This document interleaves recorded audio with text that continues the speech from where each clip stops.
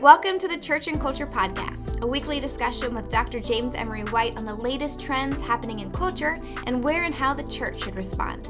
Jim is the founding and senior pastor of Mecklenburg Community Church in Charlotte, North Carolina, president of Serious Times, a ministry devoted to exploring the intersection of faith and culture, former professor of theology and culture at Gordon-Conwell Theological Seminary, where he also served as their fourth president, and the author of more than 20 books. I am your host, Alexis Dry, and I can't wait to dive into this week's conversation. Well, thank you for joining us. Well, between last week's conversation and today's, it feels like we can't stop thinking about the Super Bowl because, in case you missed it, we discussed gambling last week and whether it's okay for a Christian to participate in that. And then this week, we'll actually be talking less about the Super Bowl game and more about the commercials. Well, one specific commercial to be exact. Amid the ads of Budweiser horses and State Farm agents, Doritos grandmothers, and the Dun Kings of Dunkin' Donuts was an unexpected montage of photos featuring foot washing. Now, if you saw it, you know exactly what I'm talking about. But if not, just imagine photo after photo of unexpected pairings of people, one washing the other's feet. So, for example, a teenage son washing his father's feet, or a police officer washing the feet of a criminal, a mother washing the feet of her teenage pregnant daughter, a priest washing the feet of a member of the LGBT community. Come on, and it kind of goes on from there. Now, the slideshow ends with a few words on the screen. It just says, Jesus didn't teach hate, he washed feet. He gets us, all of us. In fact, that line, he gets us, is actually the name of a campaign put on by a nonprofit organization that paid more than an estimated $15 million to air that commercial twice during the Super Bowl. Jim, what can you tell us about He Gets Us? Yeah, it launched as a $100 million national ad campaign, initially at least, $100 million. We'll talk about how it's actually projected to be about $3 billion, but $100 million back in 2022 to attract skeptics and what are often called cultural Christians, Christians in name only. It's thought to be the biggest ever Christian national advertising campaign in history. It includes television commercials, online ads, billboards. It's a very, very wide scope. And it tends to be after millennials and Generation Z. And it's all built around, as you mentioned, the very carefully designed, very extensively researched, market-tested message about Jesus that he gets us. In other words, that he gets the human condition. He gets what we're going through in our lives, whatever that may be. There was a group of anonymous donors that donated the money. We now know that it's ceased to be anonymous. We know now that the groups include such folks as the owners of Hobby Lobby. The goal is to invest, as I mentioned, about $1 billion over the next 3 years. And that's just the first phase. But in terms of size and scope, I mean, it's as big as anything the secular world has ever rolled out. Think about a car company or a major grocery store line like Kroger. I mean, we're talking that level of national investment in marketing. And if you've seen them, they're very arresting. I mean, they're extraordinarily well done. Each ad tends to focus on an aspect of Jesus' earthly experience with an experience people might have today. And the idea is kind of like the line, okay, you've been judged. Well, Jesus was judged too. You like hanging out with your friends. Well, Jesus likes to hang out and have fun with his friends too. Again, all with this whole point that Jesus gets us. Each ad points to a website, hegetsus.com, which again, we'll put in the show notes and just so that people have that. When you get on the site, the flash page is very clear. It says, and let me just quote it, I brought it. How did the story of Jesus, the world's greatest love story, get twisted into a tool to judge, harm, and divide? How do we remind people the story of Jesus belongs to everyone? These questions are the beating heart of He Gets Us. And then on the site, if you spent time on it, which I think you have, you can watch more videos. You can click subjects such as relationships, love, justice, forgiveness. You can give them your email and so much more. For example, you can watch the foot washing video that you alluded to and that was shown during the Super Bowl, and then read an article on it that's about foot washing in the New Testament, foot washing in the life of Jesus and why he did it. And then it gives you at the bottom scriptural references that you can go deeper in to read about it yourself. You can also engage online reading plans that have been designed with the YouVersion app. And you can be connected to a small group, and the small groups are connected through Alpha. And if people are familiar with Alpha small groups, it's an evangelistically based curriculum that's used internationally, and it's pretty widely respected, and leads people through the gospel very clearly, very directly, and in an evangelistic way. So it's a pretty comprehensive approach. Yeah. Well, let's go back to that commercial for a moment because at first glance, I mean, especially after everything that you just said, you might think, wow, like this is so refreshing. Jesus loves everyone. And you'd think that Christians would be thrilled to see Jesus painted in such a positive light and on such a huge platform. And yet, that's not exactly the response it got, at least not unanimously. So, why might some Christians have taken issue with it? Oh, Christians, Christians, Christians. Let- that was my answer. No, let's go back further in the conversation before the actual. Because I'm going to have to answer this on 2 or 3 different levels because the critique or the response was at multiple levels. So let's go back further in the conversation before the actual content. We deal with the content of the ads themselves. There's an article in Christianity Today that pointed out back when the campaign started. We'll put this in the show notes too. That much of the tension, much of the issue is between this whole thing between selling and converting. The tension that is there. Some Christians object to using any kind of business strategy whatsoever in the life of the church, or to use anything from the secular marketing playbook to promote Christianity. The idea of marketing the church, much less marketing the faith, has been an issue for decades. I mean, most of my adult life. And with Christians going back and forth on whether it's legitimate or not. I remember George Barna wrote a book back in the 80s, I believe it was, or early 90s, about just marketing the church. Here's how to effectively market your church. And you would have thought he would have said, here's how to sell cocaine. I mean, it was just that, it was pretty visceral. Of course, the reality is, and I was saying it back then, is that like time out for a minute. Every church markets itself. You're just not doing it well. Everyone. I mean, do you have when I would do pastors' conferences back in the early 90s, even when this was a hot button issue, much more than it is now, I would just, if people say, oh, marketing the church is just evil, I said, well, do you have a sign out in front of your church? Well, yeah. Does it have like the service times on it and all that? Well, yeah. And the name of the pastor with a big doctor or something out front because for whatever reason that was important? Yes. Okay, this was back in the day of Yellow Pages. Do you have a Yellow Pages ad? And well, of course, okay, you're marketing. Yeah. You're marketing your church, so let's not be hypocritical about this. Today, if you got a website, that's marketing. I mean, so I think it is disingenuous when people question whether the faith can or should be marketed when they already are marketing. They're not only marketing themselves, but some of these people are critiquing it, don't think twice about marketing their ministries or their businesses or anything else. So it's like, we're just not being very consistent on this. But I would also argue that the church can and should market itself. There's a message we're trying to get out. As many have said, evangelism is just marketing by another name. And so I think what is a fairer conversation is how the church is, how the church is marketing itself. I mean, I think that's the better conversation. Or how are we marketing the message of the Christian faith to a post-Christian world? And are we doing that faithfully and in a way that's biblically sound? And that brings up the way some Christians have taken issue with the He Gets Us effort. It's not about marketing the faith, but it's how the faith is being marketed that they're really having issue with. And let's kind of walk through that. I mean, first there is the amount of money being spent, that it should have been spent on something else, something more substantive. And I'm sorry, that one lost me. That did not get any traction with me whatsoever.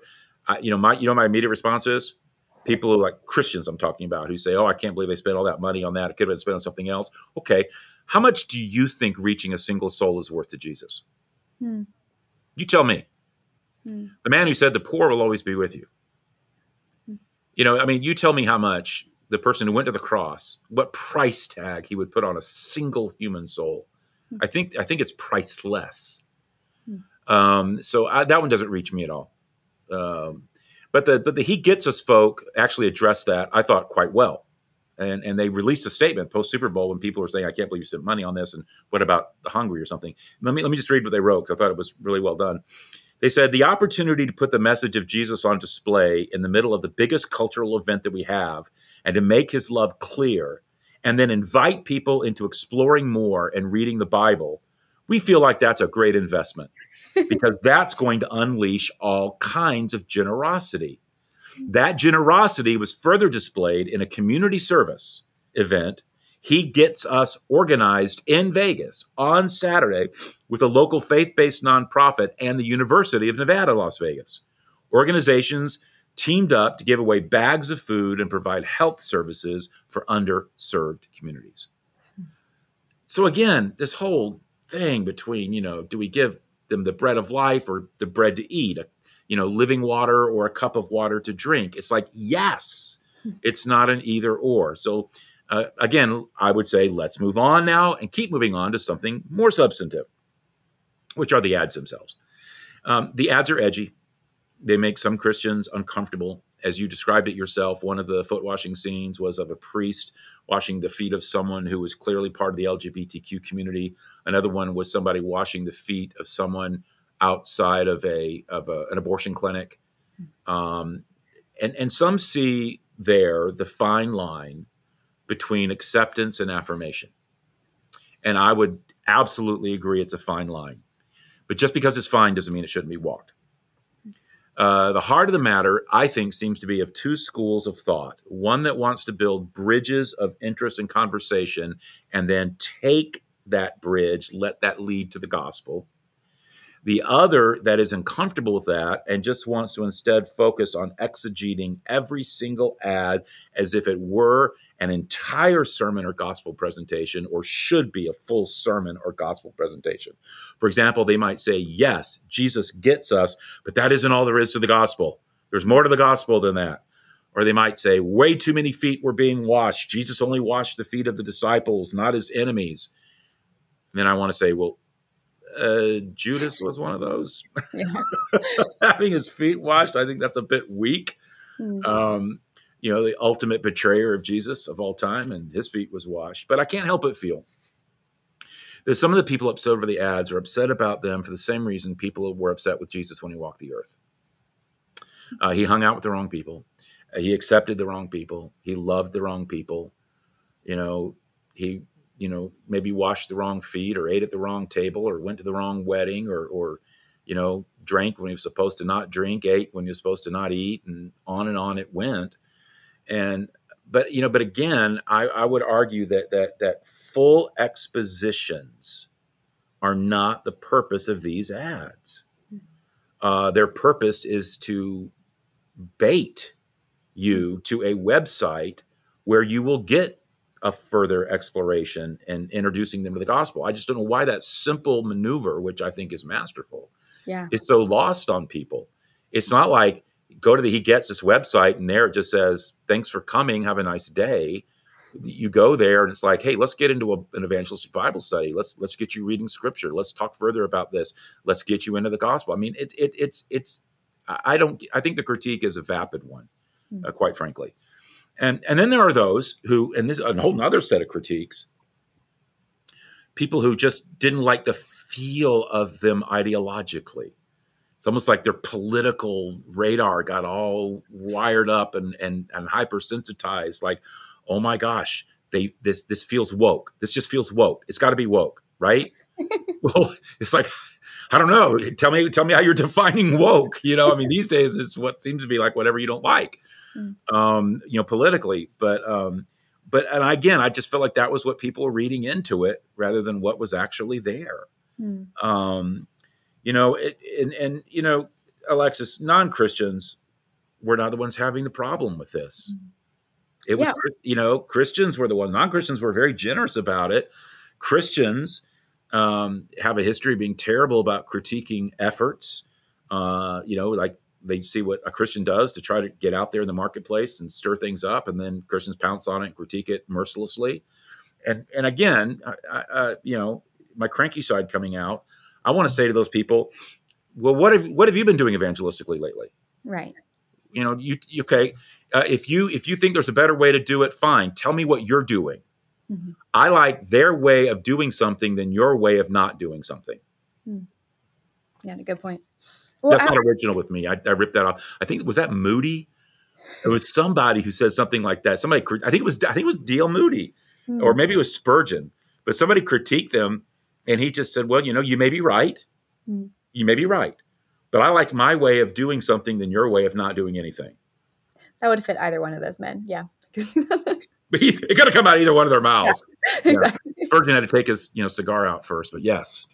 Well, you mentioned that, okay, so that the way that the Christians have been responding is not how non-Christians have responded. So I'm curious about that, because I assume that, not that they were, the campaign strategically tries to avoid Christians, but I don't think that they're the target audience. No. And so how has the target audience, you mentioned millennials or Gen Z, have they responded to it in a more positive light? Oh my goodness, it's been overwhelmingly positive and overwhelmingly strong. I mean, I don't know if you've read the figures on this. Over 700,000 people went to the He Gets Us website in the first 18 hours after the Super Bowl ad was aired.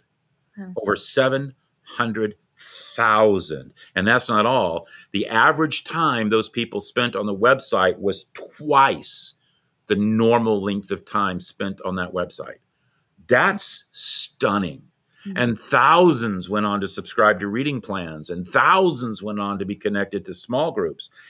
And that's, I think that's success. I mean, what else do you want? I can't think of hardly anything else that would have that kind of effect, in such a dramatic way. 700,000, boom, went to that website within 18 hours. Was there data about how many of those were Chiefs fans versus 49? No. But it's interesting when you look at the way those ads have been constructed. It helped with reaching the audience that they were trying to reach, not just millennials and Gen Z, but for anyone who works with the unchurched. What they did was spot on. First, they were going to where their audiences live, which is YouTube or the Super Bowl. Second, the relative anonymity of the group behind the site and behind the ads helps. It's not a denomination. I mean, I'm not the first to have noted that if they had ended it, okay, thank you, and this message came from the United Methodist Church or the Southern Baptist Convention or the Catholic Diocese of such and such, people would have just thrown all the baggage of what they've got attached to those things onto that thing. But they didn't. It wasn't a denomination. It wasn't a church. And then finally, the ads didn't really play its hand until the very end.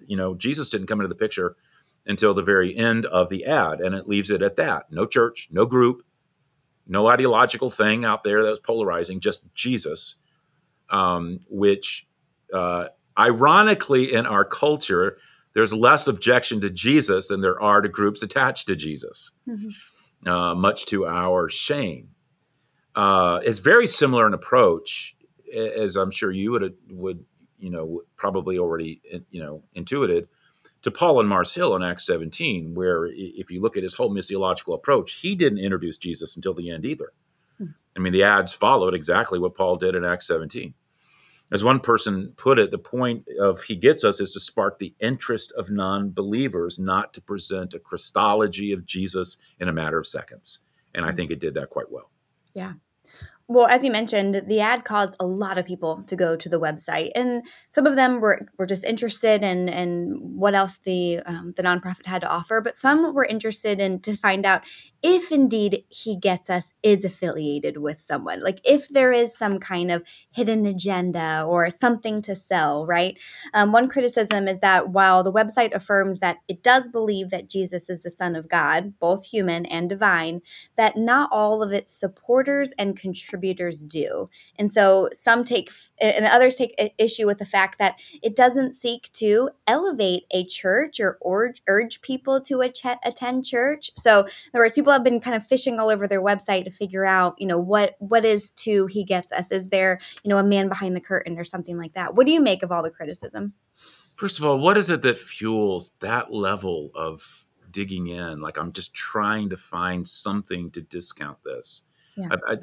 There's a part of me that just is disgusted at the motivation, particularly when it's Christians doing it, and it's not non-Christians. I get non-Christians doing it. I don't get Christians. It's almost like I'm trying to find something to dismiss this with or undermine this. But anyway, well, let me just I've spoken to some of this already, but let me just go ahead and get specific with what you raised.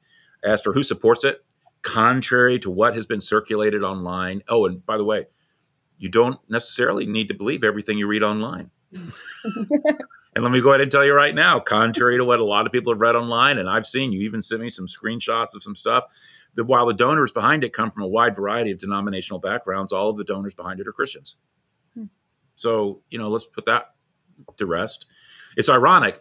It's been criticized by people on the left because it was funded by Christian organizations like Hobby Lobby, and they don't like Hobby Lobby because Hobby Lobby funds conservative causes. So there's an irony in Christians being concerned about who did it, and then people on the political right were doing that, but political left were like, oh wait, it's Hobby Lobby, that's bad. so it's like, oh gosh, you just want everybody to take a big breath. As for the role of the church, I'm surprised people haven't done more homework. They signed up 20,000 churches to provide volunteers to follow up with anyone who sees the ads and asks for more information. You know who else followed this? Billy Graham. This is exactly the Billy Graham style.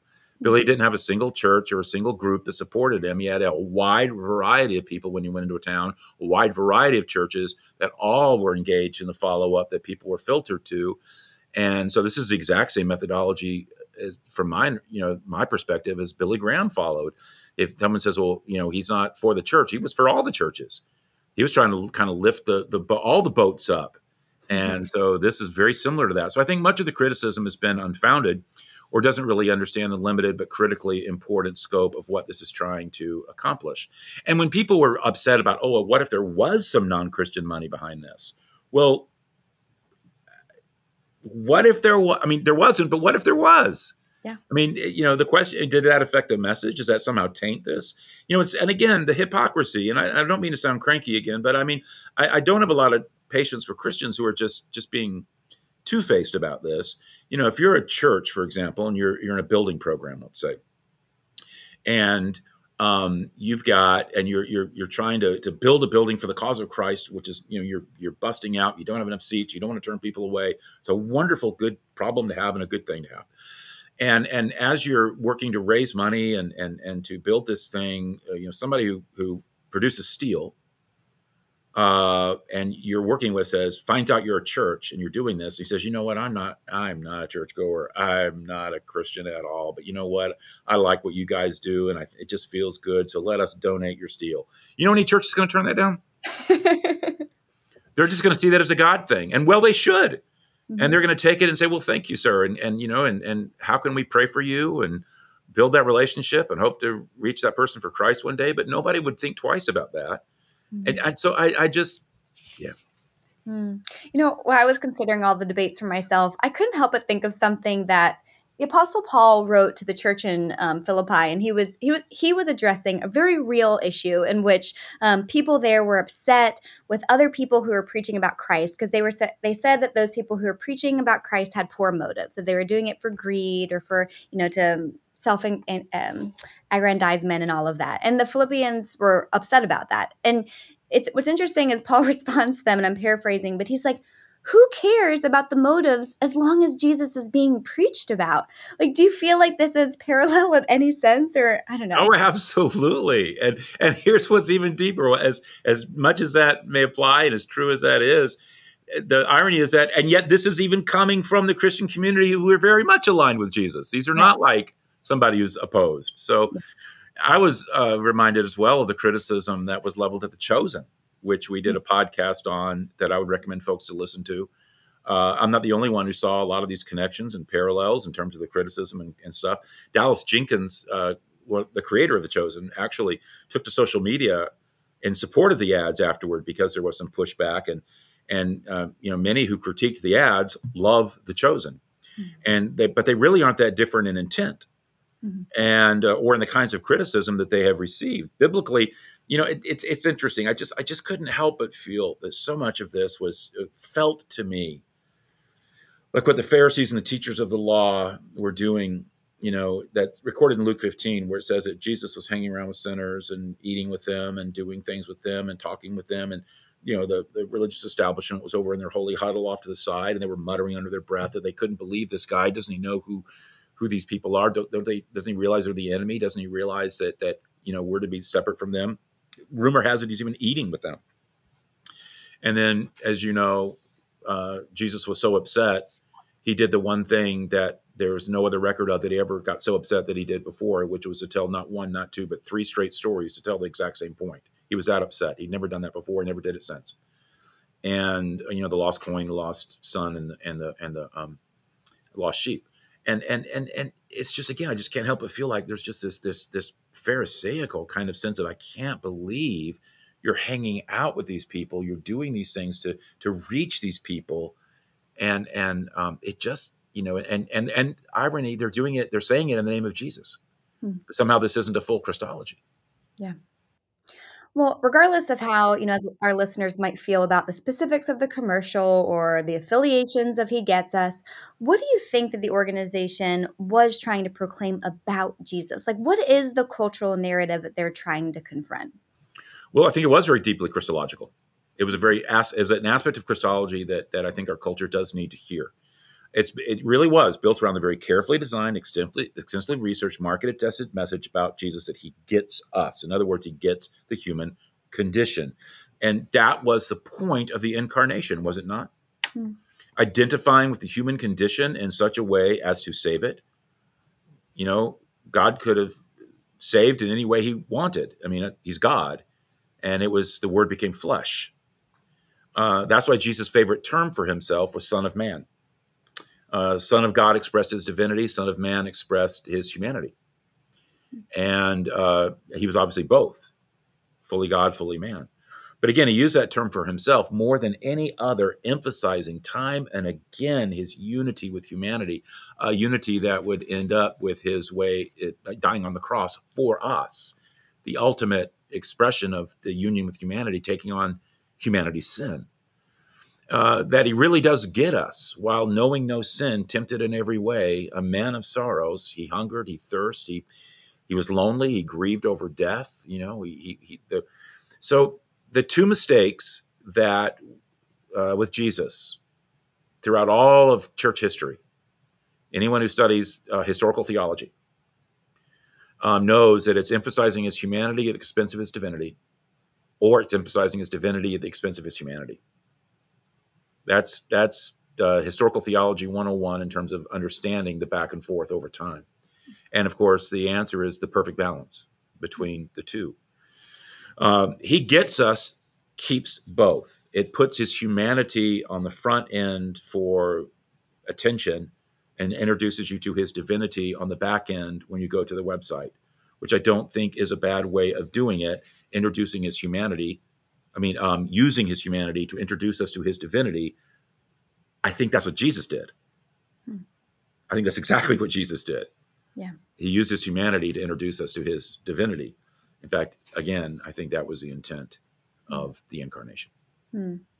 Well, thanks for tackling this today, Jim. Like you said, this was such a huge campaign. So many people have seen glimpses of it that I'm glad we could, and as you mentioned, but there's been so much criticism as well out there. And so it's helpful to have the facts, to have the digging that you've done so that we can learn more about who's actually supporting what all this organization is doing. That's so helpful. I hope that, if you're listening to this as a Christian, just that even if you watch these commercials or something alongside somebody who isn't a believer, of just regardless of what your personal criticism may be, I don't think it helps the cause of Christ to be like, well, sure, He gets us, but there's a whole nother story to it too. I think just just for unity's sake, it would just be so helpful to go about this on a united front, just proclaiming, the fact that, Jesus does get us. And but I'm appreciative, Jim, of all that you called us attention to on the website. And I do hope that this is a successful campaign. And